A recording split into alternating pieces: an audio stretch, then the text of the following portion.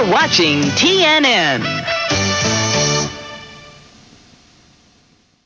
Hello, how are you? This is Nashville Demystified. You are listening to the second episode of our miniseries Music City Tales from the 1980s, a look back at Nashville and the decade that brought us the Goonies, Baby Jessica, and the fall of the Berlin Wall. I am your host, Alex Steed. Today, we are looking back at TNN, otherwise known as the Nashville Network, and Fanfare. In a lot of ways, it's the logical part 2 to our episode on Opryland USA, which came out last week. And thank you all for the kind words in that episode. It meant a lot to hear and read. I was told that I was relatively faithful to a 1980s Opryland USA experience, only I gave the wrong location of the I Hear America Singing review. It was not in the New Orleans area of the park. And somebody asked where the pizza stand I'd referred to was located. That was intentionally generic. It was based on a photo I saw of a bunch of girls eating pizzas. So the answer is I don't really know. But either way, I appreciate everyone tuning in.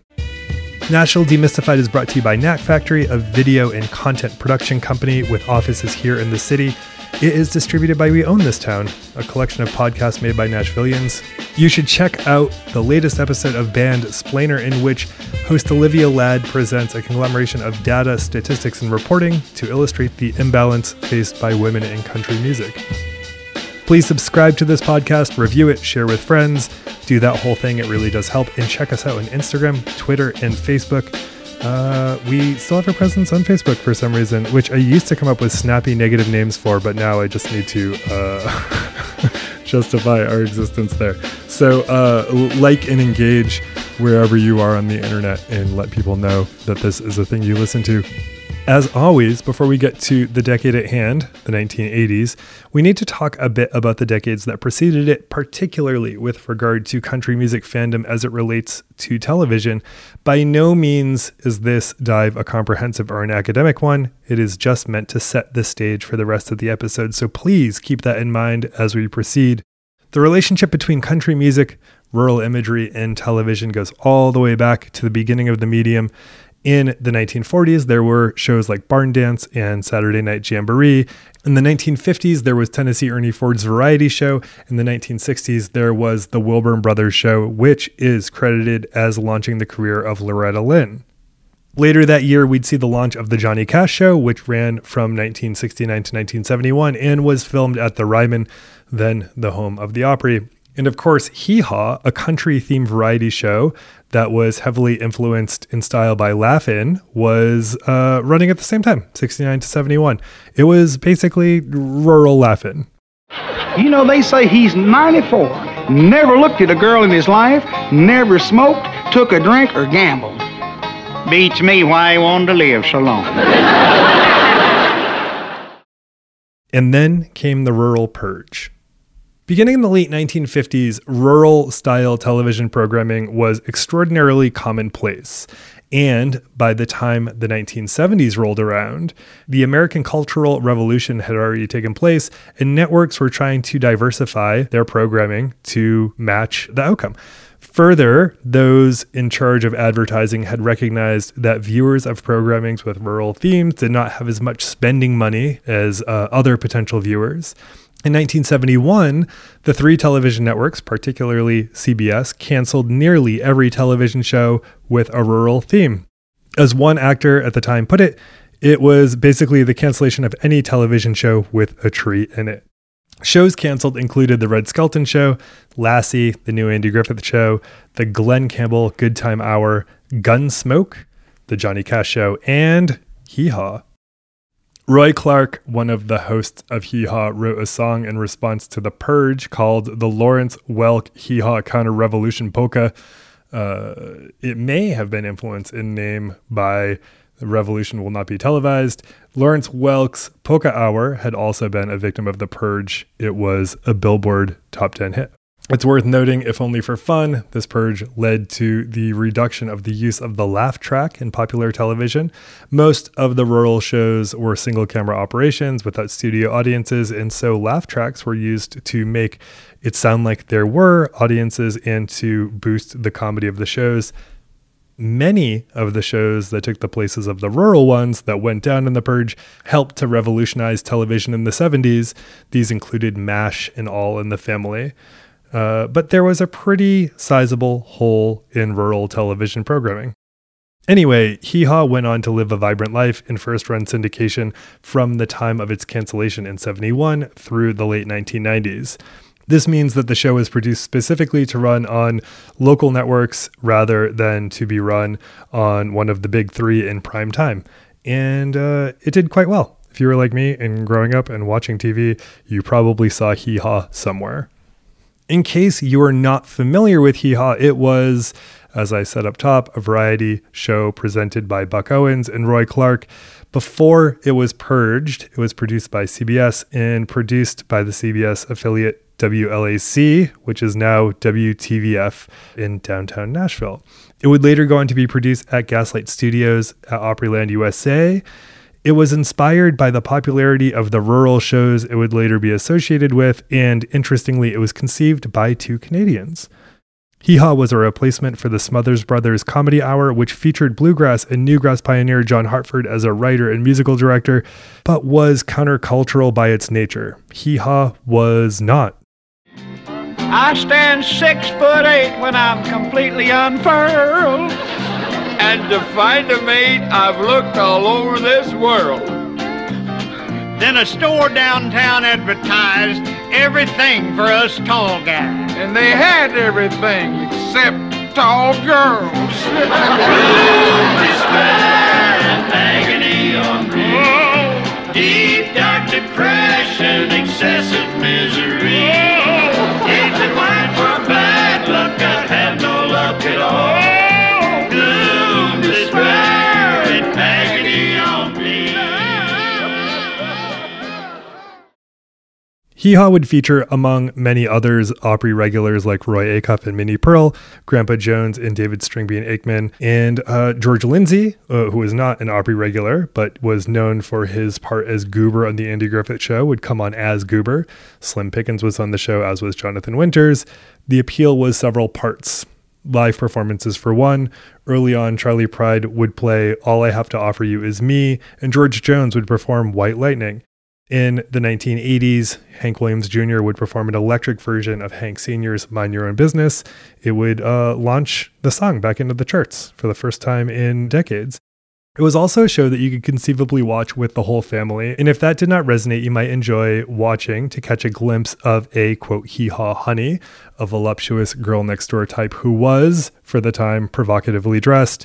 A very short-lived spin-off would come out in the later 70s, called Hee Haw Honeys, and it would launch a young Kathie Lee Gifford into public attention. While Hee Haw was never a favorite of critics, it lasted for decades.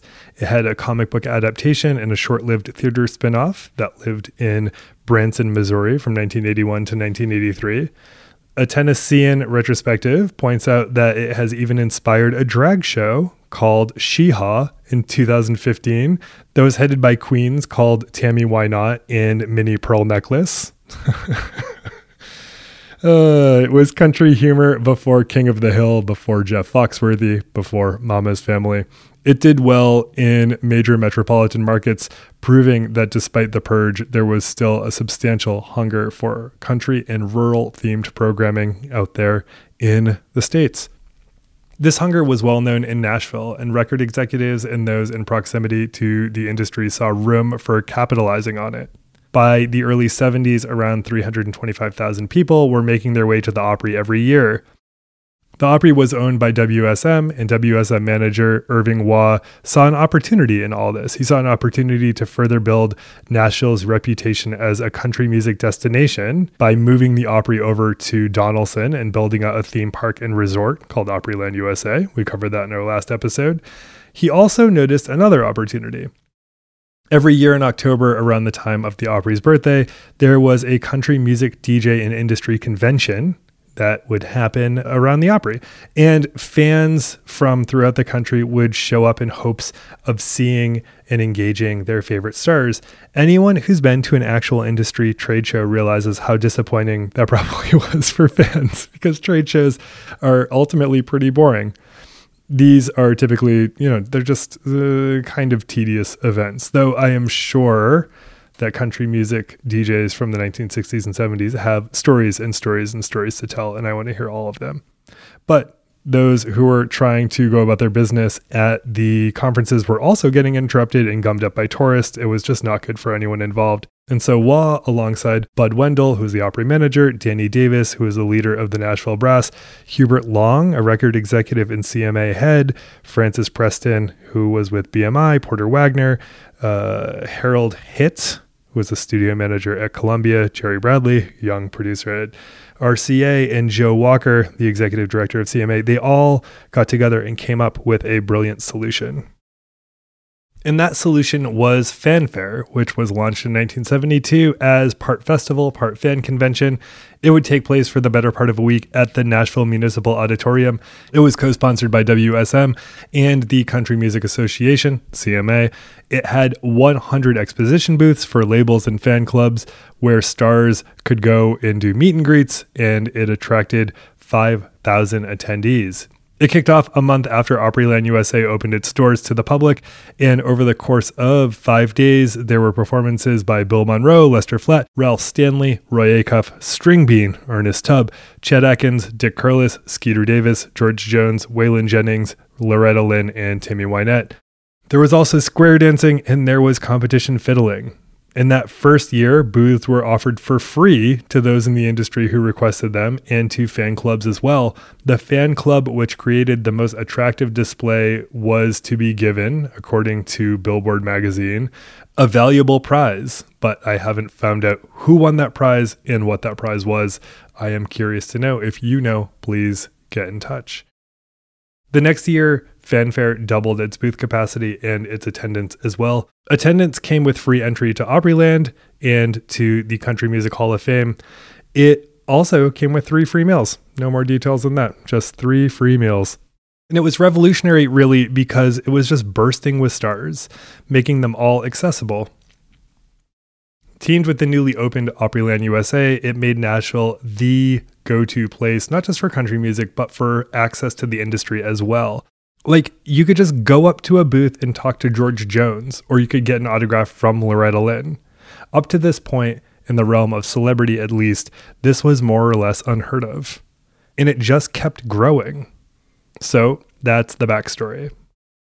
We love the chance to meet and get photographs and just shake hands with our favorite singers.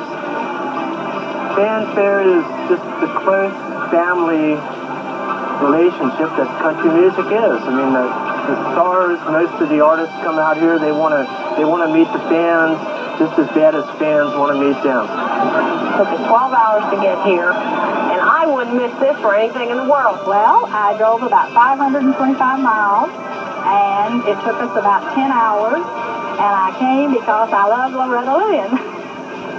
I like her talent. I think she's a lady, and I'd like to have her as a friend. Now enter the 1980s. By 1982, Fanfare, held every June, had tripled in size and had to move to the Nashville State Fairgrounds to accommodate this. Johnny and June Carter Cash played to 15,000 fans that year, as did Ricky Skaggs and Janine Frick. The next year, you could go and see Tom T. Hall host one of the label showcases. By 1984, the exhibitor booth count had increased nearly 7-fold since that first year. In 1985, Patty Loveless, not yet famous, stopped by Vince Gill's booth for an autograph, and she told him that she would someday be a star. By the end of the decade, the event would attract 24,000 attendees, nearly 5 times the count of that first year. People would wait all day in line to get autographs from Randy Travis or George Strait, Ricky Van Shelton, Barbara Mandrell, Reba McEntire, or Tanya Tucker. In 1988, George Strait signed autographs in his booth for a record 7 hours. 7 hours and over 1,500 autographs. He wouldn't be outdone until 8 years later when Garth Brooks signed for 21 hours. 21 hours. I don't know how many there were, but by that George Strait math, it was probably around 4,000, 5,000, not quite sure, but I'm sure it was crazy. People magazine would call the Fanfare of that era a, quote, annual autograph orgy, which, as far as I'm concerned, is poetry. So starting in the 70s and then throughout the whole of the 80s, fanfare would grow to a point where not only did it prove the viability of country music fandom year after year, it capitalized on and further perpetuated the city's reputation as a destination for fans of the genre. But what about the fans who couldn't make it to the city for fanfare? Or what about the fans who could, but were just home, not being in Nashville for the rest of the year? Enter the Nashville Network.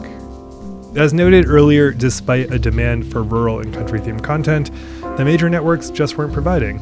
And while cable television had been around for enthusiasts as far back as the 1940s, the boom of subscription access to channels that went beyond the offerings of the big three networks and PBS really took place throughout the 1980s. Thanks to deregulation that took part in the middle of the decade, subscribers of basic cable went from 16 million at the end of the 1970s to 53 million by the end of the 1980s. By the end of the 80s, there were 79 channels, nearly a threefold increase from what was available at the end of the 70s. Cable was booming, and one of the most promising and seemingly most revolutionary channels was MTV, a scrappy upstart devoted to promotional music videos for pop and rock stars that was launched in 1981. Looking in on all of this was WSM, the owners of the Opry, Opryland, etc. They had the longest running pedigree, really, in popular and commercial music, and saw an opportunity here. It's worth recalling that, and this is an oversimplification of course, WSM was originally a radio station built by an insurance company that saw an opportunity to sell more insurance through its association with popular music. Commercialization and capitalization of format was in their DNA. If MTV could do it, WSM could too. And as was the case when they launched their popular country station 60 years before, they had something that people wanted. This was evidenced by the fact that they had turned Nashville into even more of a destination by way of the popular and growing Opryland USA and the annual fanfare. And even though it had been canceled in the rural purge of a decade before, the country-themed variety show Hee Haw was thriving in first-run syndication. By 1980, movies like Urban Cowboy were capitalizing on the popularity of country music. The Dukes of Hazzard, which was so country its narrator was Waylon Jennings and its star was a Confederate flag-adorned car, was one of the most popular television shows of the 1980s. People wanted country, and Nashville was the country capital of the world. And so, in March of 1983, WSM launched the Nashville Network, TNN for short, into 7 million homes. TNN was an entire television network devoted to country music and programming and largely produced at Gaslight Studios at Opryland, USA. It was beamed to the rest of the world out of a line of satellites there, and up until 1987, it was managed almost exclusively out of a handful of trailers in the lot next to the studio. While the occasional live performance was captured at the Cannery, the stage there remains strangely situated today because it was designed to be shot by multiple cameras, the majority of original programming was shot right at Opryland. Tapings drew live audiences from tourists and locals alike. And let's just think about this for a second. This was, as far as I can tell, the only network dedicated to a specific city. Of course, New York and Los Angeles automatically get a ton of attention. They're where most shows are produced or take place, but TNN presented Nashville as the star of the show. This must have been a godsend for the Tourism Bureau, and it was an absolutely brilliant move for WSM and eventually Gaylord, which, through a few mergers, acquired WSM's entertainment holdings in the mid-80s. We'll cover this in other episodes, but in the 1980s, Nashville's downtown was still rough. It was still decades from becoming a bachelorette party capital, and so when tourists would come to Nashville, there were few places that they would ultimately hope to be able to travel with their families. Opryland was pretty much the whole thing. Unlike MTV, TNN was not exclusively focused on music videos.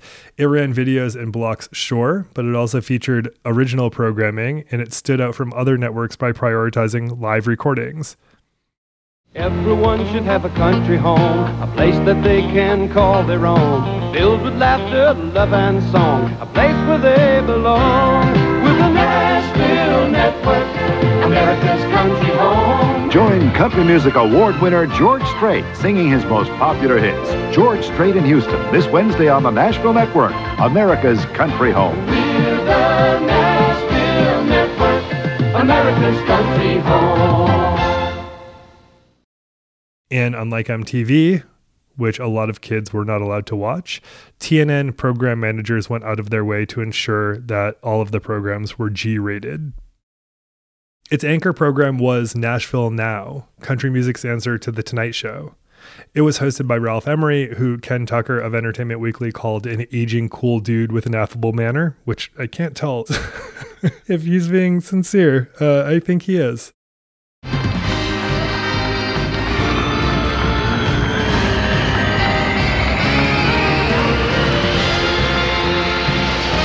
Live from Music City, USA, it's Nashville Now. Emery had gained popularity by being a late-night DJ for WSM in the late 60s, and because of the station's Clear Channel classification, he was already recognized by millions. Dick Clark said that Emery had launched as many country music careers as NASA had launched rockets. It was co-hosted by Shotgun Red, a lovable redneck puppet from Brainerd, Minnesota, who was rich in country wit. Shotgun Red was operated by Steve Hall, who bought the puppet for $40 at a pet and hobby in Brainerd, Minnesota in 1980. Hall used it as a warm-up announcer for his band. When they won a Battle of the Bands in 1981, they won a trip to Nashville, and Hall finagled his way into an appearance on Emery's radio show. And Emery thought that Shotgun Red as a character was hilarious. So when Emery got word that he'd be hosting a nightly talk show, he asked Hall to join him as Red, and Shotgun Red would be his co-host on television. It was very, very popular. It would go on to appear on Hee Haw, Country Clips, and the Shotgun Red variety show. He also went on Buckmasters, which is a hunting show, if you're not familiar. He once boasted the second largest country music fan club with 100,000 members. Red was inducted into the Minnesota Rock and Country Hall of Fame in 2006. Speaking of Buckmasters, weekend hunting and fishing programming was big on the channel, as was motorsports racing. American Sports Cavalcade, hosted by country singer Ed Boos, launched with the network in 1983 and covered NASCAR and ASA stock car racing. There was drag racing, there was IndyCar racing, there was Supercross and Superbike racing, and more.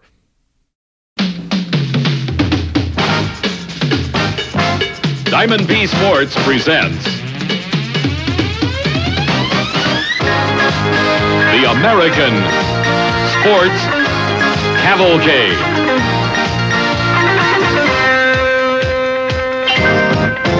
A panorama of speed, color, drama, and excitement.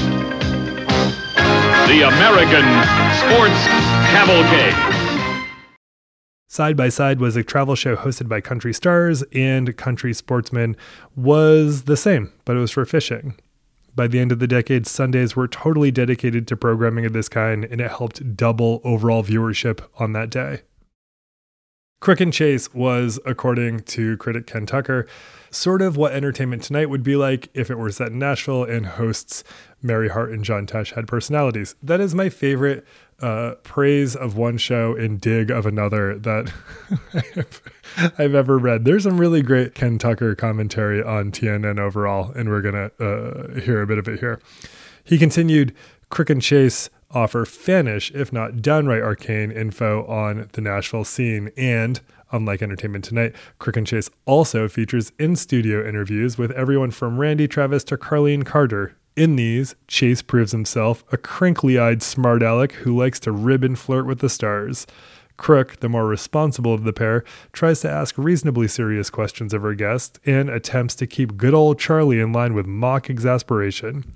It seems like it's the dynamic of Good Morning San Francisco for all you Full House fans out there. And if you can find clips or you are familiar with the show, you will see that it actually sort of is. Join us for Monday's Crook and Chase when Miss Peggy Lee talks about her new autobiography. And we'll preview Farewell to the King. It's Nick Nolte's latest starring role. Plus, 'Plus, Lacey J. Dalton will be on set, and she's bringing along her brand new husband. All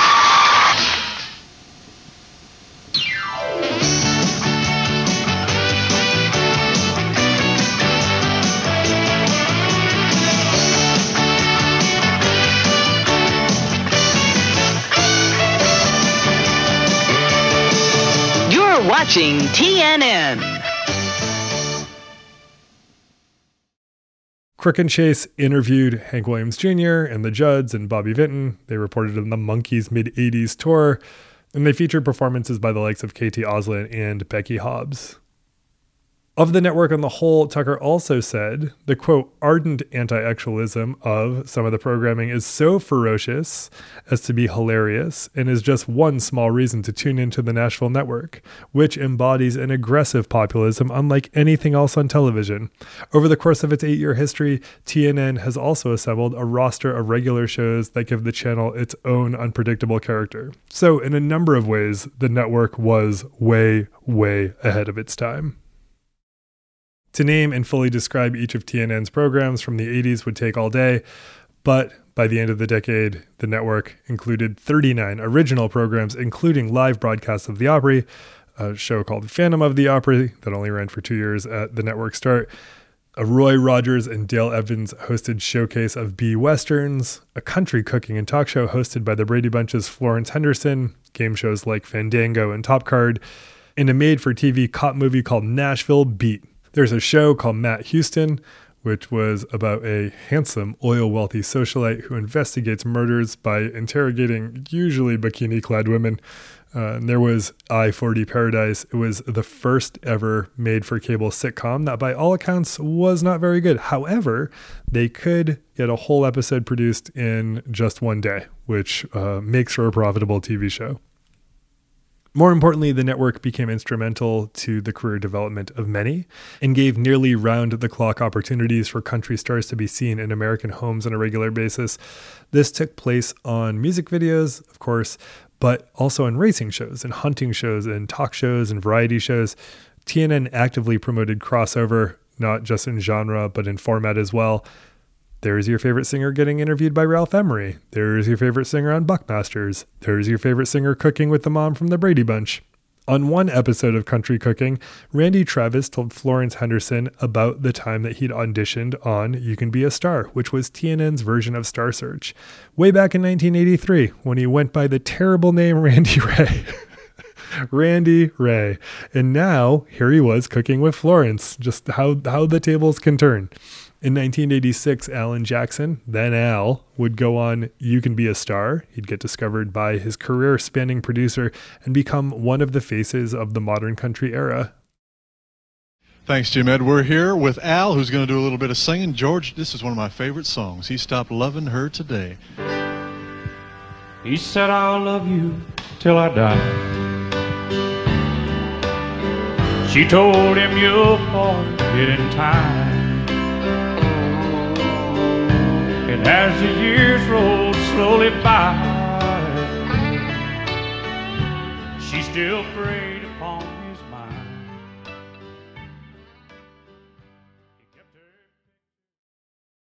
In no time at all, the video era had gone from being a novelty to being a kingmaker. Beyond its career-making power, the network had found such great success and increasing engagement with country fans that the effort to encourage fans to experience Nashville in real life had been incredibly fruitful. By 1987, over 1 million people had visited the Opry, which was a threefold increase since Opryland and Fanfare kicked off 15 years earlier. By the end of the decade, TNN had such strong brand power and recognition that in 1989, at the starting lineup of the Indy 500, network executive David Hall was given an award, and when they announced the network name, 80,000 people stood for a standing ovation. That's when Hall began to fully understand the power that the network yielded. It's also when brands started the same. Sure, there were advertisers who held the same biases that led to the rural purge in the 1970s, that TNN's audience was too blue-collar, too broke, too rural, too old to appeal to. To that, TNN program director Paul Corbin responded, Tennessee Ernie Ford once pointed to a map and said, "There's New York and there's Los Angeles. I work all the cities in between." So by the end of the decade, country music had gone from being a big money enterprise into a much, much bigger big money enterprise.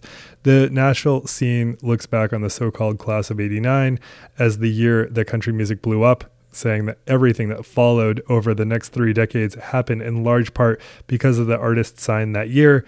This was the year of Garth Brooks, of Clint Black, and the TNN discovered Alan Jackson.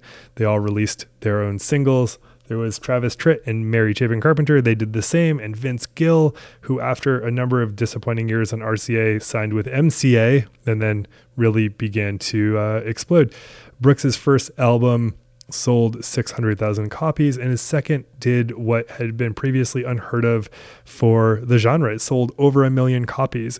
And so if 1989 kicked off a 3-decade chain reaction, then the 80s are ultimately what made 1989 possible. By building and substantiating an incredible army of fandom, and by putting into place conditions for video stardom.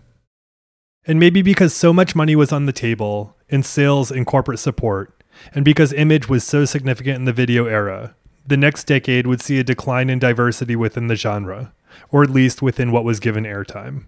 Its cabal of stars would become younger, it would become more conventionally attractive, and with few notable exceptions, it would become almost exclusively male. Modern country was slick and handsome. Ironically, the image-conscious decades that followed looked nothing like the 80s, the early video era that made this all possible. It's no wonder that after almost a decade and a half of this, the video for Johnny Cash's cover of the song Hurt would do so well in 2002. Juxtaposed against what had become popular, the pained sound and image of a pre-video country pioneer and superstar inches away from his deathbed felt revolutionary. And that's why the Highwomen's 2019 self-titled album, Beyond Being Excellent, felt so needed. The genre still struggles a great deal with homogeneity. As recently as last week, Loretta Lynn was publicly lamenting country's diminished power. Last month, CMT, under great pressure from folks throughout the industry, agreed to ensure gender parity with regard to performers it features. The 21st century will see various traditionalist, neo-traditionalist, and queered versions of country emerge from various clubs and bars throughout the city and make their ways to the charts. These all serve as alternatives to the decades of slick, hetero, and male dominance that come to grip the popular face of the genre. As we'll learn over the rest of this series, the problems many from the old school and many from the new will note over the progression of country's path from the pre to post-television era. That money is nice, sure, but it's too slick, it's not gritty, it lacks authenticity and personality, it's not, quote, real like it used to be, it's not, in fact, country. That this all echoes what folks will say about almost everything Nashville has to offer as it enters the 90s and beyond. More on that in the next 8 episodes. But first, where are they now? Well, Gaylord would buy CMT, Country Music Television, TNN's main country music video competitor, in 1991. In doing so, it would phase out country music videos from TNN altogether. Both TNN and CMT were sold to Westinghouse in 1997, the same year that Opryland USA would close down. Shortly thereafter, nearly all of its original programming, much of which had been produced at Opryland, had been canceled. The station would lean more heavily on sports and reruns. In trying to appeal to younger demographics, it moved away from country, and by 2003, it was rebranded as Spike TV. Gaslight Studios, much of where TNN's programming was taped, was the only Opryland USA building left standing after the park closed. It was torn down in 2010 after sustaining serious damage in the catastrophic floods that came that year.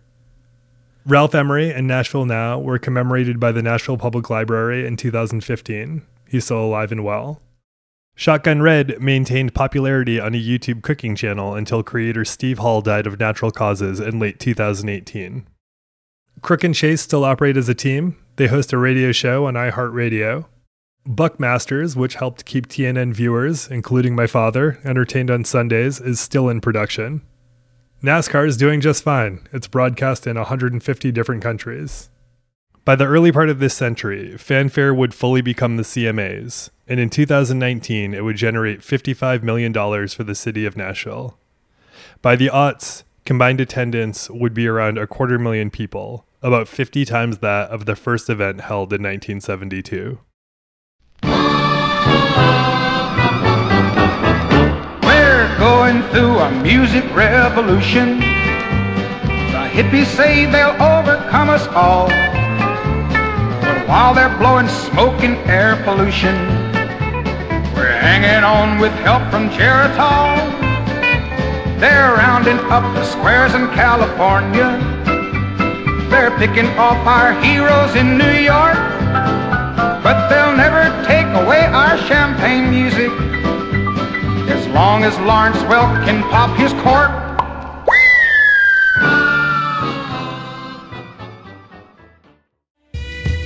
All right, everybody, that is it for Nashville Demystified. This is your host, Alex Seed. Again, I appreciate you being here and revisiting the 1980s with us. Thanks so much to our sound engineer, our person who does all of the things that I do not know how to do in making an episode, Cameron Davidson. Thank you to We Own This Town for having this podcast on its network. I hope you'll tune in next week for another installment. I'm still wrapping up a couple of things, so I'm not exactly sure which of our episodes is coming out next week, but it'll be a fun surprise for you to learn in real time. Check us out on social media, follow, subscribe, do all of those things. They do help. It does help keep the lights on, I suppose. And thanks again for listening. We'll talk soon.